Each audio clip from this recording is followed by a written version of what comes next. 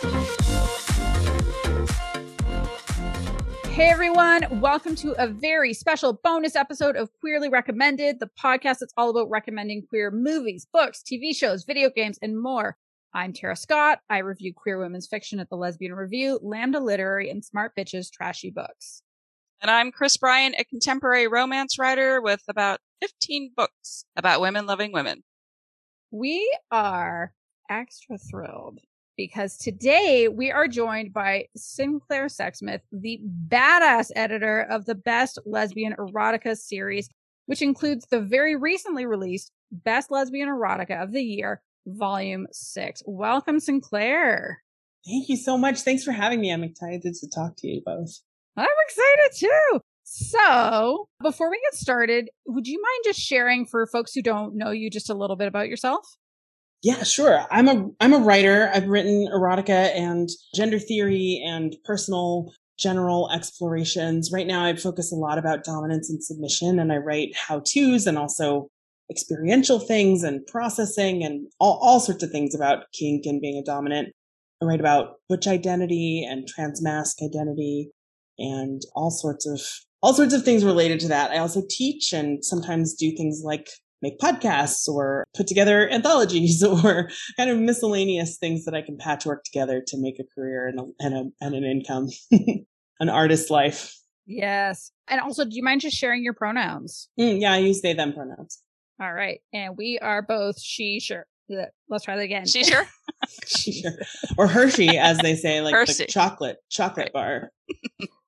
So our pronouns are both she, hers. My kids are 10 and almost 7, and they understand that they're non-binary people, but they tend not to say non-binary very often, and they say, oh, is that person a they, them? I'm like, yeah, baby. That's a they, them. It's great that That's they know sweet. to ask that, or they even think about to ask that. Yeah, she doesn't, especially the oldest, it just like never assumes. And it's like, so she, or maybe they, I don't know. What's their gender? Aww. And I just love that Right. there's this immediate, like, we're just going to ask.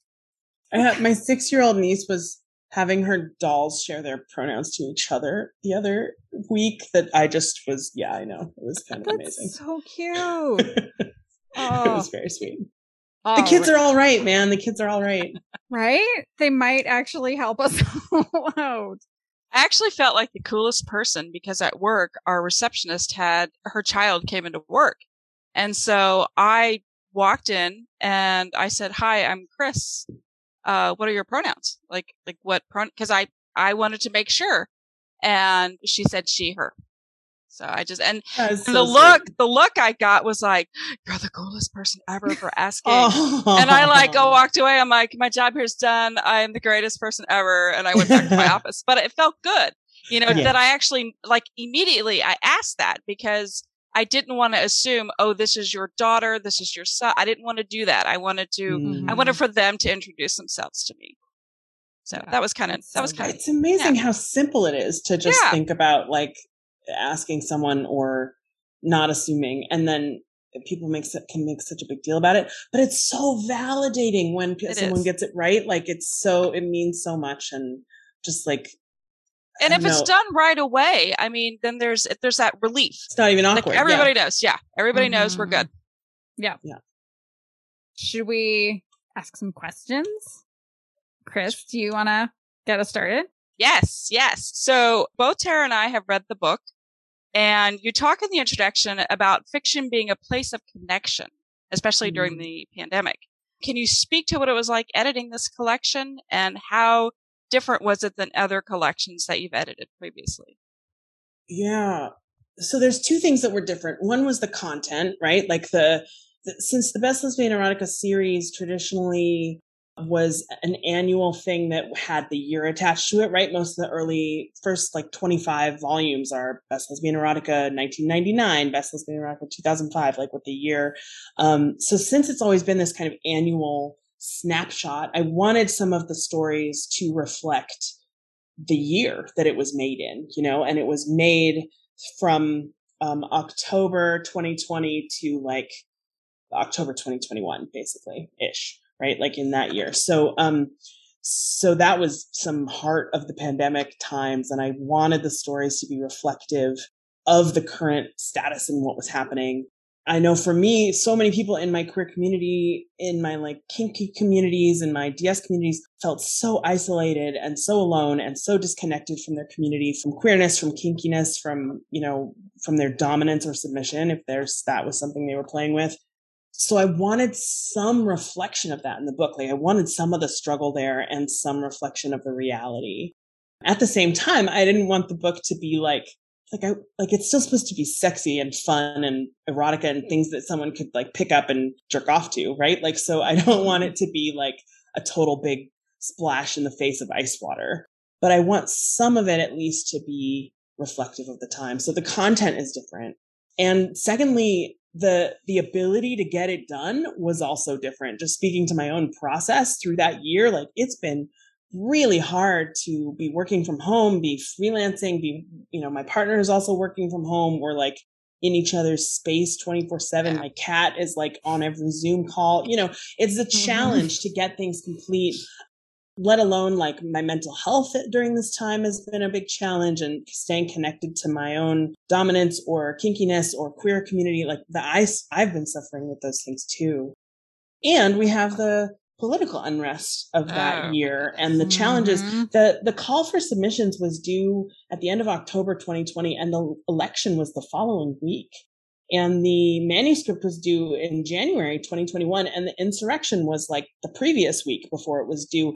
And both of those deadlines for this particular book, were I was going to say we're flexible. They were not that flexible, but were changed is maybe more real because of the reality of what was happening with the like larger, U.S. community at the time, U.S. State at the time. And so just to edit the collection was a lot more challenging than it has been in the past from my own perspective, from my own experience of it. I love editing, but man, it was really hard to get this done. Yeah, I had a hard time writing as well during that time. Yeah. It's very stressful, and uncertainty and just, yeah, you're right. Being all of a sudden you're put into an environment, a very small environment, and that's really hard. I mean, it just is. Well, it's amazing how much of my brain is taken up with just like worry about COVID kind of in general, right? Like, and it's so invisible how much of that worry is there, but it's constantly there. And it just means that there's a lot less room in my brain for like figuring out which stories I'm going to choose for the anthology or something, or figuring out what I should suggest to that author as an alternate ending or whatever kinds of edits that I was going to support. Did you have a lot of submissions for this? Yeah. How do you narrow it down?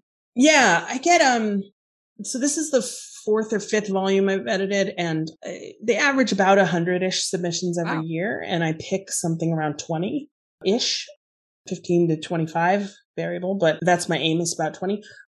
So I always do a really broad read, just like kick my feet up, have fun on the couch, whatever, and comfy read of everything. And I just sort them into yes, no, maybe piles, just kind of by instinct. And then I go back to the yeses and see how many I have. And usually it's 10 to 20-ish. And then I will sort them by, what kinds of stories are there and what's the content, what kind of characters, what kind of genders, what kind of, racial background, what kind of diversity, what kind of interests, what kind of neurodiversity or fat bodies or disability do the characters have, right? So looking for a balance there, looking for a balance of kink and sexy and asexual and, range of activity. So then I go dip into my maybes and I look at the yeses and try to kind of piece something together that kind of has a broad appeal. Because I want anyone who's picking up the Best Lesbian Erotica series, I want them not to have to be kinky or have much knowledge about gender or transness or any particular sex act in order to pick it up and read it. I wanted a pretty broad audience, but I also want them to be, fun and hot and playful and reflective of the time and reflective of queer community and what I see and what my, what people reflect to me, what I see in the media. Yeah, I thought there was a lot of diversity in this one. Thank you. And I was really impressed. I mean, there's so much going on. I would text Tara, I'd be like, okay, I'm on the stripper one, or I'm on, the robot one, or I'm on, this one. And so we kind of just we were kind of reading it at the same time, sort of kind of going through it as we could. Yeah, there's just so much. They're all so different. It kind of blew my mind just how different they are. And yeah, I really enjoyed it. Thank you. Yeah. I don't see how anyone could read this and not find at least one story that turned them on and at least one story that taught them something. I hope that's true. I definitely hope that's true. I mean, you're never going to like all the stories in an anthology, right? No. That's really rare, but there's got to be something that's your cup of tea, and then that you can go find that author and find what else they're doing, you know? And that's always been what I've loved about the Best Lesbian Erotica series in general, but also anthologies in general. Right. Mm-hmm. I've been a big fan of BLE for a long time. It was, you know, when I was coming out in the late 90s, it was one of the first series and first erotica books that I picked up that had lesbians in it, and was just, you know, first of all, I'd read it and go, why do I like this so much? I just like it. I don't understand. I can't put this down. And it was almost like cognitive dissonance of I could not, okay. Yeah, right. I'm gay. That's fine. Worked that one out pretty fast though. But the gender diversity, the diversity and the range of experience in the books has always been really broad. And I love that about it. It's always been a place that I've gone to feel connected to queerness in general. Yeah, it was very eye-opening for me, for sure. You know, and I've written a lot of different things, romance, I've written erotica. And yeah, that I was just like, wow, I never thought about that. Oh, that's really interesting. And a lot. Yeah. So I could go on, but we have to finish this. We have more questions. I know we have more questions, and I don't want to monopolize this. We could chat all night about this. I have no doubt. Yeah. Okay, so there is some confusion for readers about the difference between what is erotica and what is erotic romance. And I just wanted to know if you could explain that to our listeners, what the difference is and what it is in your perspective.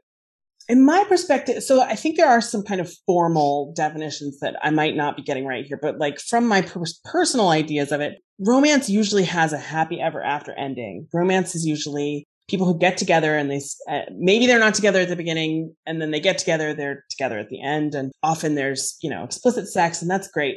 But erotica, it might be breakup sex. It might be strangers, a one night stand. They're not necessarily going to be a happy ending. They're just going to be something where the sex is part of the plot point, where the sex is doing something to move the story forward or share something about the characters in a particular way. So that's kind of how I differentiate. I think a lot about what is erotic and what is eros in our lives kind of in general. You know, there could be like eating a peach could be incredibly erotic. So you could have a whole erotica story about someone eating a peach and maybe there's no genitals involved whatsoever. True. And so I like the idea of expanding what erotic is in this genre kind of in general. And as I've been looking for more asexual stories, it's also interesting to think about like what is erotic outside of sex and genital contact. And, you know, are kink stories where there's kink but no sex? Is that erotica? To me it is, but you know, to other people, maybe there's some splitting hairs that could happen around like the definition of all of those things. But I like the messiness of that. And I like the complexity of what erotica can do. That's where I loved one of the stories. I was actually just reading it a little while ago, where it's between two ace characters and there is no touching genitals. They're at a play party and but like the one of them talks about how they tried going before to a party and was basically laughed away because they're ace. And I guess the thing that I love about that is how the story is basically just like giving the finger to that idea and saying that like kink is for everyone who wants to be there. I thought there was something really beautiful there. Thank you. I mean, it matters so much to see ourselves represented and reflected in media, right? Like as a queer media recommendation podcast, you all know like the power of that, of like seeing your particulars reflected. And if you are someone who, you know, doesn't usually involve your genitals in your play, but you still like are part of the kink and queer communities, it's harder to see reflection of that. And I definitely want more of that. I mean, there's lots of reasons why people might not play with sex in public, even if they're not asexual. They might just not have sex at kinky parties, right? They might only have kink play at kink parties. So there's there's so much opportunity and variety. And I think we often shut ourselves down and limit ourselves. And so just seeing more of that reflected is helpful. Mm-hmm. I think related to that, so writing and reading queer fiction of any kind, it could be romance, could be general fiction, could be erotica. It really has always just been this radical political act. I mean, existing as a queer person in public is a radical and political act. So, I mean, reading and writing as well. Can you talk about why reading and writing, specifically queer erotica, is also radical and political? I think in a culture that thinks that queers generally are kind of bad and wrong, and that we have a lot of reinforcement for homophobia and for transphobia and for kink phobia and for body shame and fat phobia and all of the isms that go along with these things. To claim for oneself, I am a sexual, erotic person, and this is what I find hot, and this is what my partners find hot, and these are the things that like get me going and are satisfying to me. Like, claiming that in the face of that kind of adversity is radical. Just the claiming and then writing it down to share with other people is so validating and can change people's lives. I mean, I'm sure y'all have had those moments of having your life changed by a book. And it has happened for me with like the Best Lesbian Erotica series specifically, just really changed the way I look at queer sex in the late 90s. And I think that's a part of it. Like, people do this kind of thing that I want to do, right? Like seeing stories where there's characters reflected with the kind of desires that I had. I was like, what? That exists? How do I find this? It changed the trajectory of my life. So I think those, like, claiming I'm going to be happy, desirous, full of overflowing with sexual energy, I'm going to claim those things for myself and I'm going to make it happen anyway, even though this culture says I shouldn't. That's part of the radicalness. Yes. I mean, for myself, I came to understand my own queerness. Well, I mean, because of books, but even then it was my husband noticed, he's like, you're reading a lot of lesbian romances. And this is like, I grew up deeply churched, evangelical, was still in the church at the time. And he said, do you think you might be bisexual? Because it's okay if you are and you're not going to go to hell. And like, I literally needed someone to say that. But like, if I hadn't found those books, and I found those books because Autostraddle, one of their lists got reprinted on Jezebel, and it was just like lesbian romances. And so it's like Radcliffe and Jerry Hill and some other folks like that. And it's like, just because I happened to be on Jezebel one day, I learned about these books. And it's kind of like what you were saying, like it completely changed the whole trajectory of my life. Like, I'm not in the church anymore. I'm much happier. I'm openly queer. I don't know why I fumbled earlier, but like I use both she and they pronouns. I'm feeling more she today than I am they. So that's probably also, why I was jumping to that one. But I couldn't have done all of that without books. A friend of mine calls them paperback mentors. This way that we can like learn from individual people, from writers, from their brains. And I feel like I've been mentored by, I don't know, Patrick Califia or Carol Queen or Tristan Taormino or, I don't know, dozens of these erotica writers that I just read obsessively as I was coming into my queerness and as I was coming into my voice. And they have they feel like I have individual relationships with them. And I've met some of them I do have relationships with now, but I didn't at the time, Yeah. They're huge. It's huge to see what you want reflected, because if you don't have a word for it, you don't have a place to aim. How are you ever going to name it and find it? It's so true. So in the introduction, you also talk about how, claiming those things that fuel our desires, like claiming them as legitimate, as valid and real, it heals that wound that we have that tells us that what we love is wrong. And I loved seeing that really explicitly. There's a story in there, and the lead thinks to themselves, I am my own home. This is my body, and I own it, and it is mine, which to me was truly just one of the most beautiful lines in the whole collection. Can you talk about why writing and reading about healing also is so important, and how erotica can actually be a conduit for these messages? one of the things that I want to bring to the Best Lesbian Erotica series, but that I also bring to my own work, and that is just part of my, I don't know, passion and purpose and agenda is gender affirming erotica, right? In general, and gender affirming sex play, gender affirming body talk, and having this moment of, this is my body, I own it, it's mine.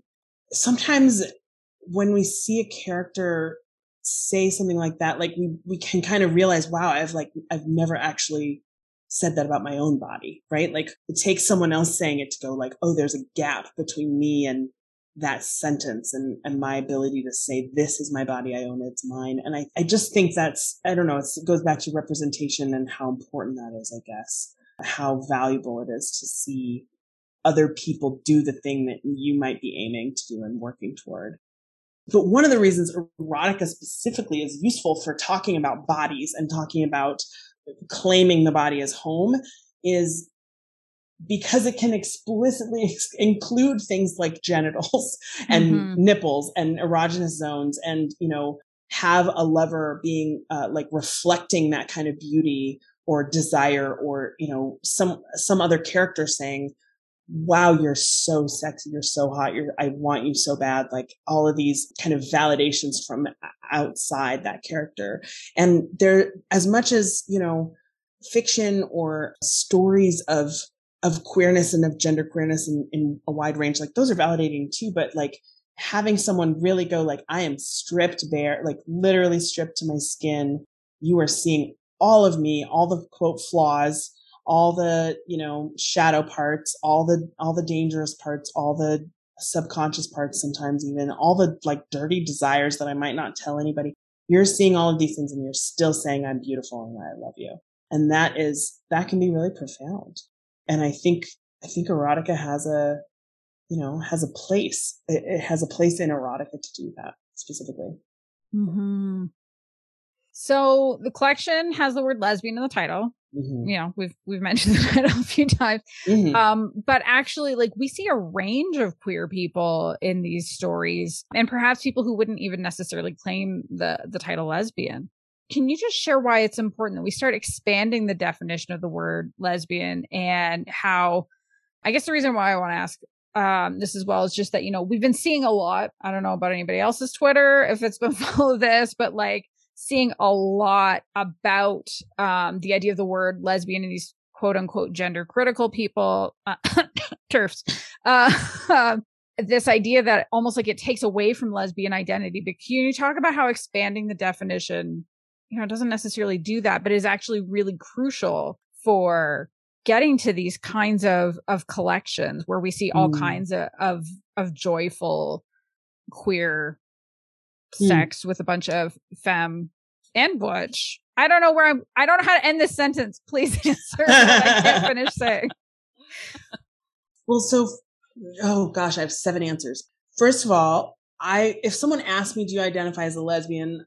I might say no, like it's not exactly wrong. I probably wouldn't correct them if someone said, oh, you know, Sinclair's a lesbian. I wouldn't say like, no, I'm not. I don't, you know, but it's not quite right all the way either, right? Like queer fits way better for my kind of gender queerness and the kind of queer folks and queer bodies and variety of genders that I am attracted to and that I partner and play with.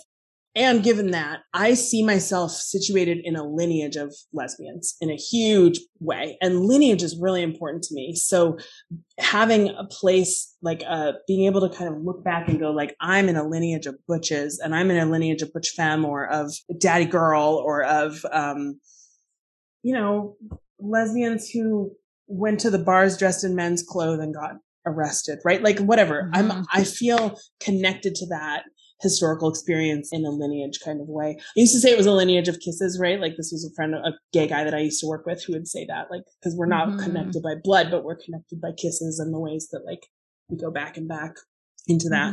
So when I do the call for submissions for these, I put that I'm interested in non-binary characters, lesbian, you know, queer women, characters of all flavors of expression, trans women, absolutely. And people who generally are rooted in lesbian community.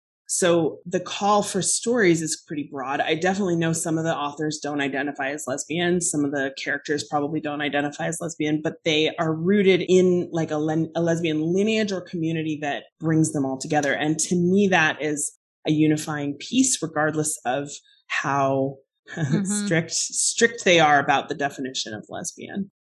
And for me, like expanding the word lesbian also means connecting to that lineage, right? If we're just like, ew, lesbian, no, because I'm not a woman and I don't only love women, then I feel like I might get cut off from all this access to lesbian culture, connection, lineage, media, representation, things that there are a lot of people who are struggling with similar things that I struggle with. And I want access and camaraderie there, like our struggles are aligned and I want to stay aligned. Really, that's really very important to me.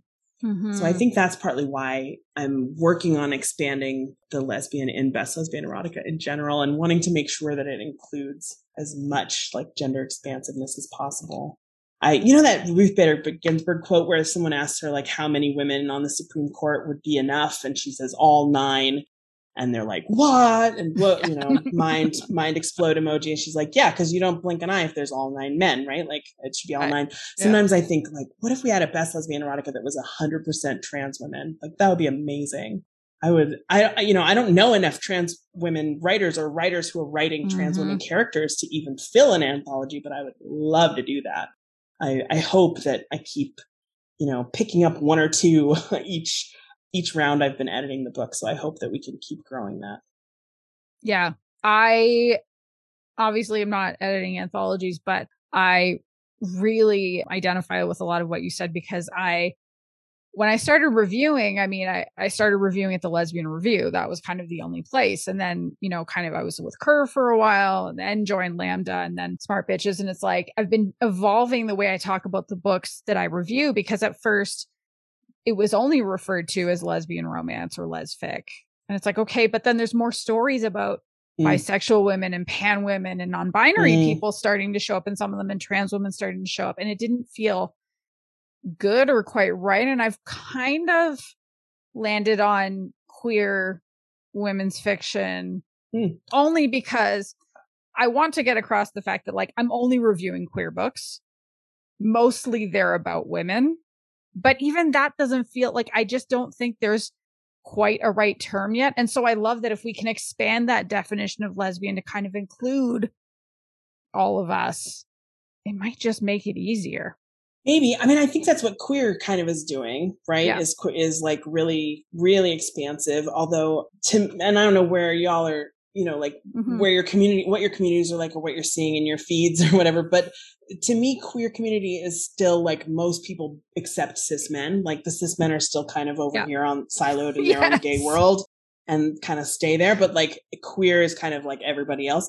And lesbian is kind of a subset of queer that tends to be more like women loving, women focused stuff. At least this is kind of my vantage point at the moment. But I don't think there's going to be enough people to really like go into lesbian and say like, yeah, we're going to all fit under this umbrella now. Like it's a little narrow, but I think it's still such an important part of the queer world in general. Like, and that, and I don't want to erase the women loving women, the women focused women. It is a different experience to be in like a lesbian relationship than it is to be in a hetero appearing, even if they're both queer people, relationship who both identify as queer. Like there's different social consequences to all of that, but there's still a lot of alignment, and I want to find those places of alignment. So you're talking about queer lineage, which I love, by the way. I love that example. I loved it. Especially the connection through kisses or something so beautiful there. I love that so much. I do love too. Your friend. I don't know your friend, but I love him. I love him too. He is basically like a Santa Claus. He works at a bookstore. He still works at the same bookstore I worked at, 15 years ago. And he's this wonderful gay guy. And he was telling me this in the context that he was related to Oscar Wilde. And I was like, tell me more. What are you talking about? And he's like, well, my ex-lover so-and-so and his ex-lover so-and-so. And he had traced back this and he called a lineage of kisses to Oscar Wilde. And I was just like, stop it. Like that's both the gayest thing I've ever heard and so fabulous. Like I want a lineage that is full. Like that's what I want my lineage to be, like through these interconnected, because we don't have the blood relationship with queer in the same way. Right. So, but like having that heritage and lineage of queerness just it changed my life, right? Like it made everything that I thought was wrong and bad and hard and challenging with me make sense, and gave me a context and like a reason and a purpose. And all of a sudden I was like, oh, that's why none of these clothes fit, right? Like that's why I'm so unsatisfied, whatever, with like this expectation of heteronormativity and all the things that come along with it. Like, oh, eye-opening. So anyway, I interrupted you. No. Not at all. Lineage, yes, queer lineage. So how do you connect to your queer lineage through those queer erotica authors and writers who came before you? It feels like everything that I write is in conversation with the queer writers who come before me, right? Like things that sometimes it's about being inspired by a particular thing that someone writes that I'm reading. And so I'll go off and go like, well, this was a good idea, but like, let me expand it in these ways with my own experience and these examples. And I'll, meander around on the page to find something that might end up being something I share with people or might not, right? So there's the work, I think, that like talks to each other, the ways that my own work, I'll like reference other people's work sometimes, or, even sneak in a sentence that I've borrowed here and there and feel like it's making this kind of patchwork of queer lineage. But then there's also, sharing a mic, right? Like reading on an open mic or a stage with some of these people and sharing anthology pages with them, right? Like I have people who are kind of like, I don't know what to call them, like anthology siblings that people who, when we finally meet in person, we're like, oh my God, we've been in so many books together. It's so good to see your face, And I love that. It feels like we're peers and I'm learning from them and they're learning from me, maybe, or whatever they're learning from me. And that feels like camaraderie in that way. I think it's mostly through the writing, like through the written word. That's how I connect to that queer lineage. And by encouraging people to read that stuff that I've read and that has been meaningful to me. Because, every once in a while I'll pick up another Patrick Califia book, or I was just reading Public Sex the other day and I just like threw it on the floor and was like, all those things that I try to write have like already been written. Like he wrote this, it's already written. And I keep trying to say the same things that he's been saying. And this was published in the 90s. Like why haven't, there's so much out there already. And it's great to feel that connection to it. Mm-hmm. I'm not as frustrated. I'm not as frustrated as maybe I sounded at the moment, but I was like, oh, this is so good. Like I'm so inspired by his work in general. Yeah, it's the best kind of mad. When you read something that's like so good and you're like, oh, I wish I wrote that. I hate you for writing that before I could write it. Mm-hmm. Oh, what are those books for you? I'm dying to know. I used to have a list of those, the books that I wanted so much to have written. Now I don't know if I can remember what's on it. I'm not a fiction writer. Occasionally, though, I come across a review where I'm like, oh, fuck, you said that so cleverly and you said it before I could say it. And now I'm so mad. There was one time, where was it? I think it was in an author did it. Yes, I know. It was One Last Stop by Casey McQuiston, and which is a fabulous, I don't know if you've read it. It's a romance, but it's like a time travel romance kind of. There's this character who is trapped on a subway in New York City who is actually from like in the present, but is like from the 1970s punk scene, which is like, I'd been diving into the 1970s punk scene for the last year. And I was like, holy shit, someone wrote me a book. But in the afterword, I was so mad at the author because she called it an Unbury Your Gaze book. And I was like, fuck you for saying it, because now I can't say it because you said it first. And I guess it's your book. But like, it was just, it is the perfect description for that book, because there's so much of the like bury your gaze trope in media. And this is the opposite of that. It's brilliant. Although I've been told if you know that particular train in New York, you'll never believe the sex scene. So I have not been on that train. So I was able to suspend all the disbelief. It was a fantasy for me. Chris, what about you? Do you have books like that you've read where you're like, oh, was it Evelyn Hugo? Did you do that? That book destroyed me. It really did. I wasn't expecting it. It did. Yeah. It really did. It's been on my TBR pile for ages, and I should pick it up. Well, so here's the deal. So I don't listen to audiobooks very often. I do when I'm trapped in a car for a really long drive. And I actually drove to P-Town for Women's Week back in October. So from Kansas City to P-Town is about 24 hours.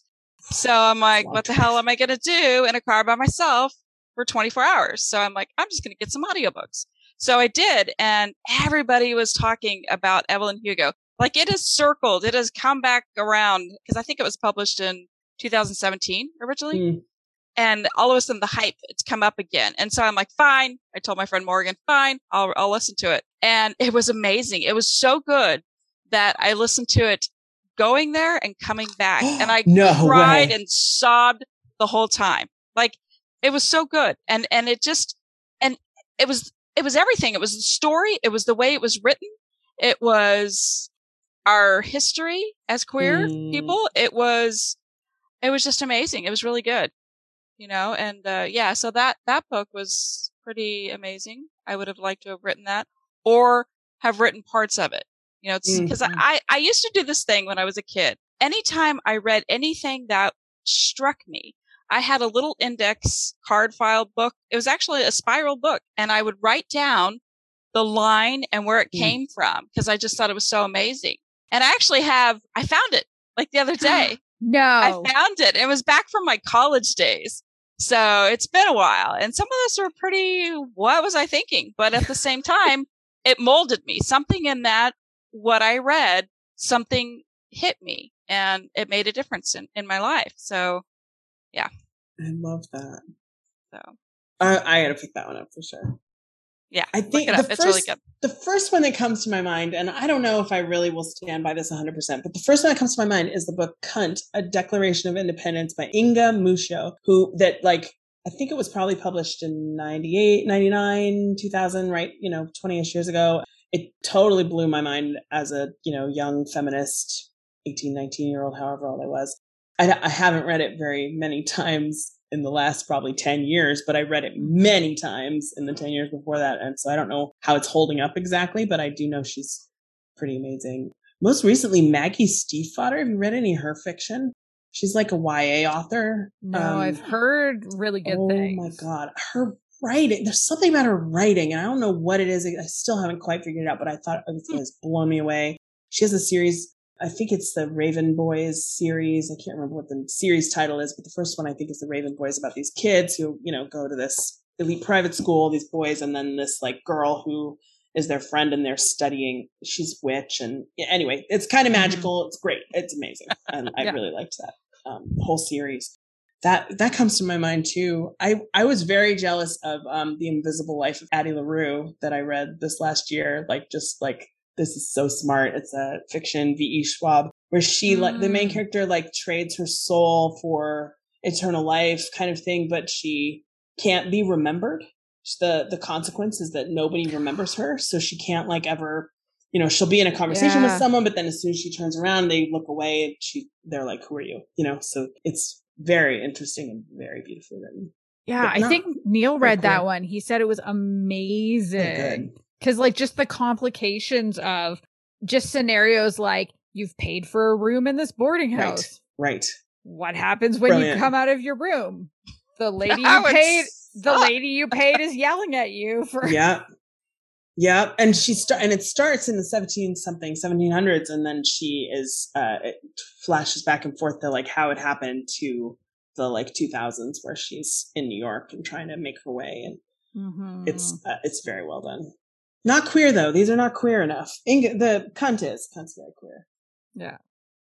Chris, I've asked a bunch of questions. Would you like to ask some questions? Yes. I know. I'm just kind of sitting back and listening. I feel like I'm watching this amazing interview happen. No, you're a part of it. You're an interview. So I forget this. So when I came on the scene, when I started writing and I got published, and maybe that's just because I didn't have the knowledge and I didn't have the resources. But for me, the queer environment just kind of started growing. And I've seen it grow so much just over the last 8 years since I've been writing. So, like, what do you think about the current state of queer media and where it's headed? You know, especially like compared to like what I was saying 8 years ago when I first started. It's incredible to me how much has changed, right? I mean, I grew up in Alaska. I left home in the 90s.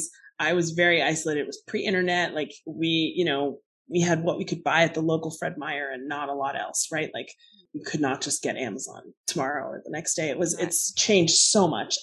Sometimes I forget, that kids, and not kids, 20 somethings have grown up with Glee since they were in 6th grade or whatever, right? Like that was just part of their upbringing. It's amazing to have witnessed that change in the last 20 years, I think. Yeah. One of the things, this is kind of a side note and probably not necessary for your podcast, but my undergrad thesis was about the history of the lesbian novel in the 20th century and the psychological process of coming out and how it's kind of mapped along the process that lesbian novels have gone through. And, coming out novels in the, 60s, 70s were adults coming out, and coming out novels in the 90s and 2000s and now in the 20 teens, whatever, it's all YA, right? Like we've moved to people coming into their identities as teens way more elaborately. Not exclusively, of course, there's still people coming out at all ages, but that's where the tropes are now. And so just that change is really different.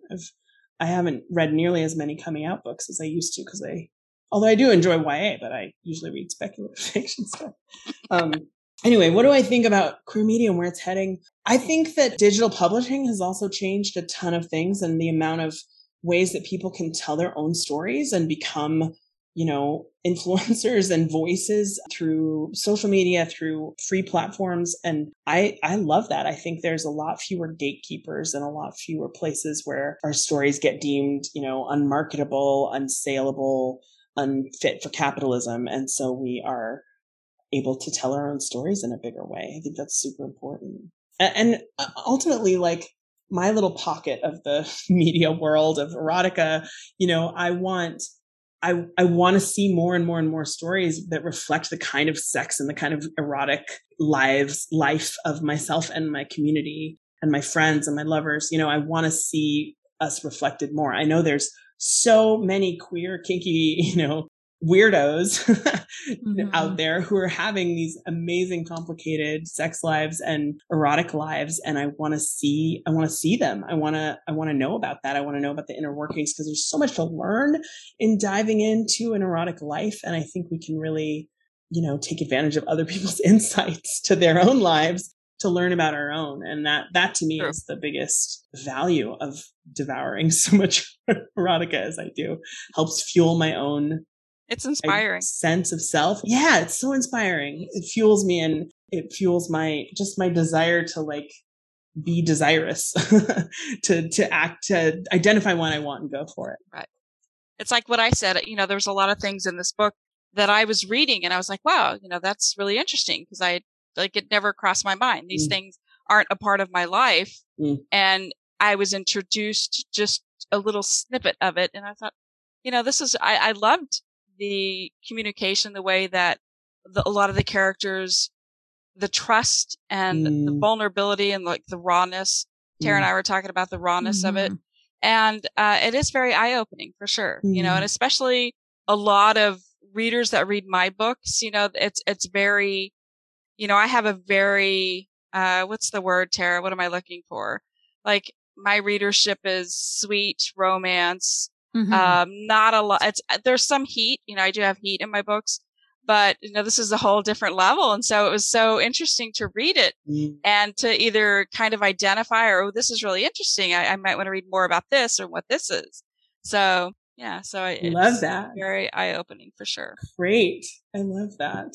Hey. It's one of my favorite things for erotica stories, or porn maybe in general, especially like the, feminist artsy kind of porns, the experimental stuff and queer made for queers kind of stuff, is seeing something or reading about a fetish or an act that I might even explicitly not be into and not like, and then go away from reading that thing kind of understanding why someone would be into it, right? I still might not be into it, but just reading or watching it and then going like, oh, I get it. Like I see. I remember watching a film with, that Madison Young probably had made, but definitely had starred in, that was her as a pony, like doing a lot of pony play. And that was never something that had kind of crossed my mind or that I had wanted to understood or engaged with. And after watching that film with her in it, I was like, okay, no, I can see this. I get why this is appealing. Like, I mean, I still have not done any, it's not my thing, but I get it. And I would love more kink stories in future Best Lesbian Eroticas that have like kind of an edgy kink in them where the writer can take us through the experience of this character and really help us understand from the character's perspective, like, why is this something that they're so into and what does this do for them? And why is it like, why is it their root? Why is it the thing that they want and desire and need? Yeah. The explanation. I mean, the little stories are little explanations, kind of, in a way you go through the journey, the encounter with them. And so like the cat story, that's when you were talking about the pony. I was thinking about the cat story in there, and I was like, I wonder where we're going to go with this. And so after I got done with it, I was like, I totally get it. I respect that. I really do. I love that. And that was one of the things I loved about that story, that Cassandra Kavanaugh story. I just really love cats, and her playing as a kitten in the story. That was so, and I felt like I got really inside of it. Like I understood what the appeal was. And yeah. And how sweet. And I could see her through her partner's eyes too, right? The character and being like, oh yeah, I could have a kitten to pet on my lap. That would be so nice. Yeah. Okay. So all right, sorry, I got lost in the whole conversation. Because this is a show all about recommendations, and we have already talked about a few, but if you could only recommend one piece of queer media, whether it's book, movie, TV show, graphic novel, video game, what would it be? And you could cheat. We talked about that too. We're not super strict about one really means like 3 or 4. One or Get Out, no. That's such a hard question. Partly because I read so much, and I'm also a big fan of TV shows and music and film in general. One of the first things that actually comes to my mind is Steven Universe, especially because a lot of adults think it's a kid's show and haven't given it enough try, right? But I love that show, and I have never seen a cartoon. I don't think it exists, right? That has so much commentary about trauma and colonization as Steven Universe. And I can't believe, and so many pieces of that, like the variety of genders represented, the whole fusion piece that makes me so happy. Anyway, I think that people who have not tried that yet really we need feel good media right now. And if anyone out there is a fan of The Good Place or Ted Lasso or the kind of wholesome media, and you haven't done Steven Universe yet, definitely worth trying. You kind of got to get through some of it before you can start seeing the story develop. You got to give it a good couple hours, but the episodes are only 15 minutes, right? So don't stop at the cat fingers episode. You're going to want to. You're going to get to cat fingers. You'd be like, what? And then you're going to want to stop. And all I got to say is, just keep going. Chris is laughing because she doesn't understand what we're saying. And the rest of you are probably laughing too because you're like, what the fuck is cat fingers? But that's good and advice. Get there and you'll be like, okay. No, just keep going. Tara said to keep going. Just put my head down and keep going. Yeah. You can do it. It's so worth, and it's one of the few shows that we've watched start to finish with our kids where all 4 of us have enjoyed it equally. I may have been very baked one night and bought myself a t-shirt from there. Oh no, it only works if I remember what it says on it though. Do you remember the episode when Steven he gets old and he turns into a baby and he's going back and forth? Oh yeah. And so at one point he comes out with a t-shirt that says professional beach hunk. And so I was like, well, surely I can find myself a professional beach hunk t-shirt. And yes, I did. Yes, I did. It would never occur to me to find that t-shirt, but I love that a lot. I occasionally make cannabis fueled purchases, and that was one of them. No regrets. Coloring books. I like to order coloring books. Ooh, I have a coloring book for you then. I'm part of an embodiment collective that, used to be called Body Trust. And we used to before pandemic, throw like weekend workshops and week-long retreats. And we do all sorts of crazy shit that is not fit for airing. But, and then it's hard to even kind of discuss because outside of the like container and context of what happens, like it sounds really weird, but it's a combination of spiritual embodiment, queerness, kink, all sorts of activities to like feel our bodies, feel into ourselves and feel what we want and play with, consent, desire, identifying what we want, all of these things. So two of my colleagues in that organization wrote a book called Wonder Body, a coloring book for curious adults, something like that. Amazing. That has all about the senses and the like pleasures. So one of our principles is the healing power of pleasure and how much pleasure can be a tool for, healing and moving forward and getting into the hard stuff. So there's all these like there's a coloring page of office supplies because office supplies is such a pleasure. And citrus was one of them, Wonderful. It's a little nerdy. I love that. And a side note. Aside from Steven Universe, I have to think of something that's a tiny bit more like, I don't know, serious or something that feels like, it actually is a pretty serious show, but it gets real dark. It gets real dark, right? Yeah. But God, what can I think of?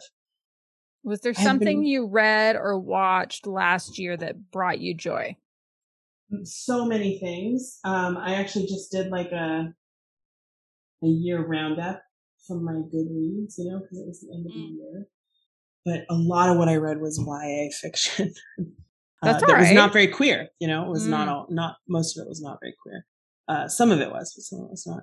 I did really love the new book by Lee Cowart called Hurts So Good, The Science and Culture of Pain on Purpose, that is about masochism.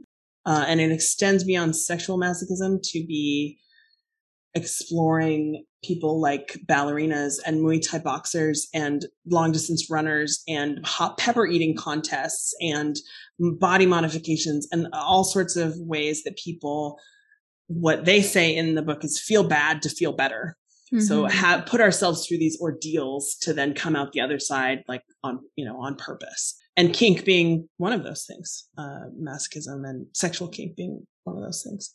So that I really enjoyed that book, although. That sounds really cool. Is there a section in there about tattooing? Because I feel incredible a few hours after a tattoo session. There is not, but there should be. They might talk about it in the, there's a body mod section where they are watching a video of someone get their tongue split. Nope. Which is very intense. I listened to the audiobook of this one partly because Lee is an incredible narrator and narrates the whole book. And man, that was intense. That was an intense chapter. But tattooing, I think tattooing absolutely falls under this kind of category, right? And I also have been thinking a lot. This is one of the falls on my jealous book. I kind of hate this book side a little bit.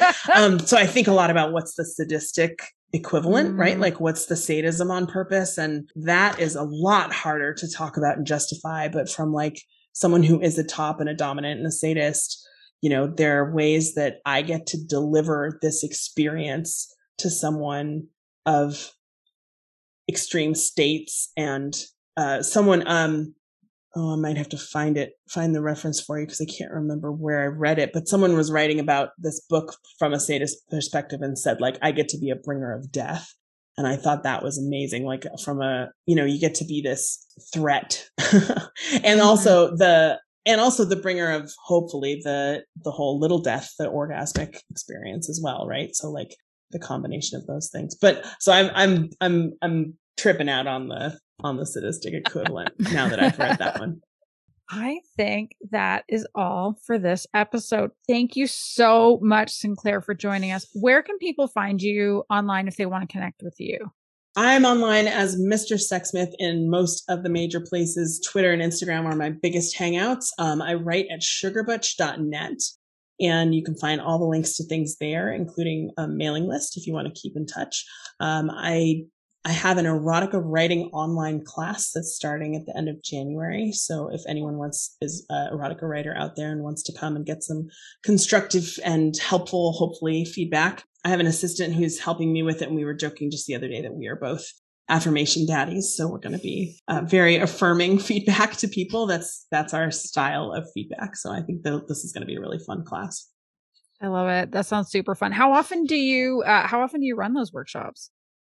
I've done it once a year the last 2 years. I might do it twice this year. So, a couple times ish, but I love it. I love writing groups in general. I've been in writing groups on and off for 20 years, and there's such magical work that comes out of a writing group. So much never gets published, but it's such a privilege for this kind of small group to get to read these amazing words. I love the intimacy of that. And the cheerleading of it, just really going in there and getting to say, like, this is good, keep going. And that really makes a difference, I think, to my own writing experience anyway.